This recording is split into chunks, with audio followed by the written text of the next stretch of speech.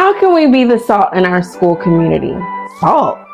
Yeah, it's a seasoning that enhances the flavor of food, but we know it makes it more enjoyable, more spicy. Salt brings flavor to food, but did you know that as a human, you can also bring flavor to your own school community and environment by just simply being unique and standing out from the crowd? And this could mean being yourself, sharing all of your talents, all of your gifts with other people, or just even simply dressing in a way that expresses your own individuality.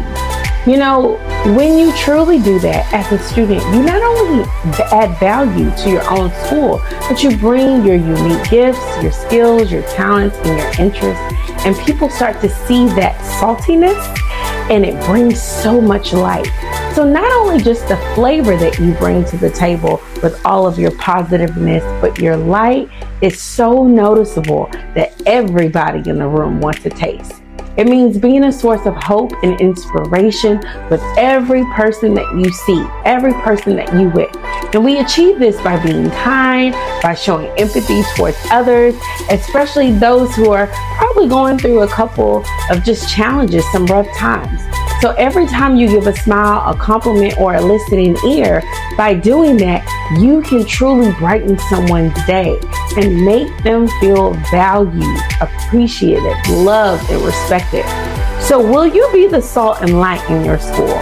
By being a positive light and salt in school, if you choose, in your community, you make a huge difference in the lives of those around you.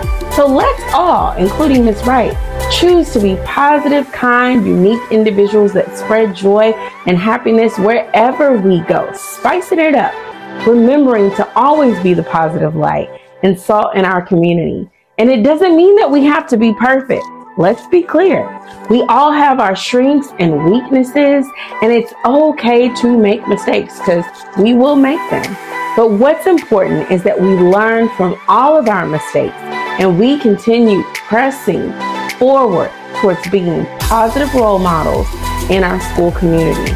So be the salt and the light. And as always, as Ms. Wright says, you gotta be the light and you gotta let it shine. Thank you so much for tuning into our podcast episode today.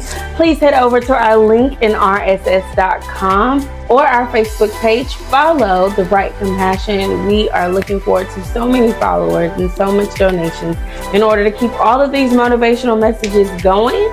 So spread the word. Your donation will help reach millions across our amazing nation and our world. I can't wait to look forward to the next episode with The Right Compassion for you.